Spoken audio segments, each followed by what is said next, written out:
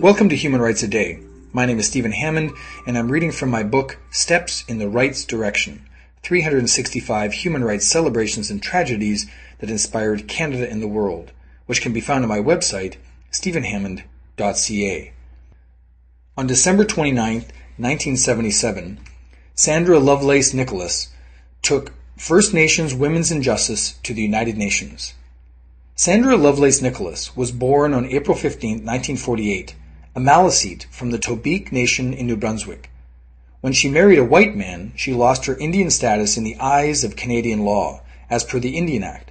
That meant she and her children were denied housing, education, and other benefits from her own band. Worse, even after she was divorced, she was not able to regain her Indian status.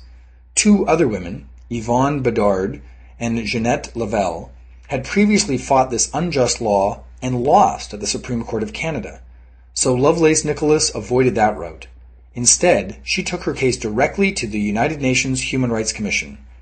There, on December 29, 1977, she declared that the Indian Act was violating women Aboriginals' rights under the United Nations Universal Declaration of Human Rights. 4 years later, the UN agreed, but it took several more years of debate and lobbying before the persistence of Lovelace Nicholas and other First Nations women paid off. In 1985, the federal government reinstated the rights of First Nations women and their children. For her work, Lovelace Nicholas was awarded the Order of Canada, then appointed to the Senate on September 21, 2005 by Prime Minister Paul Martin. That was December 29, 1977. If you'd like to hear a human rights story each day, be sure to click on the subscribe button. I'll tell you another story tomorrow.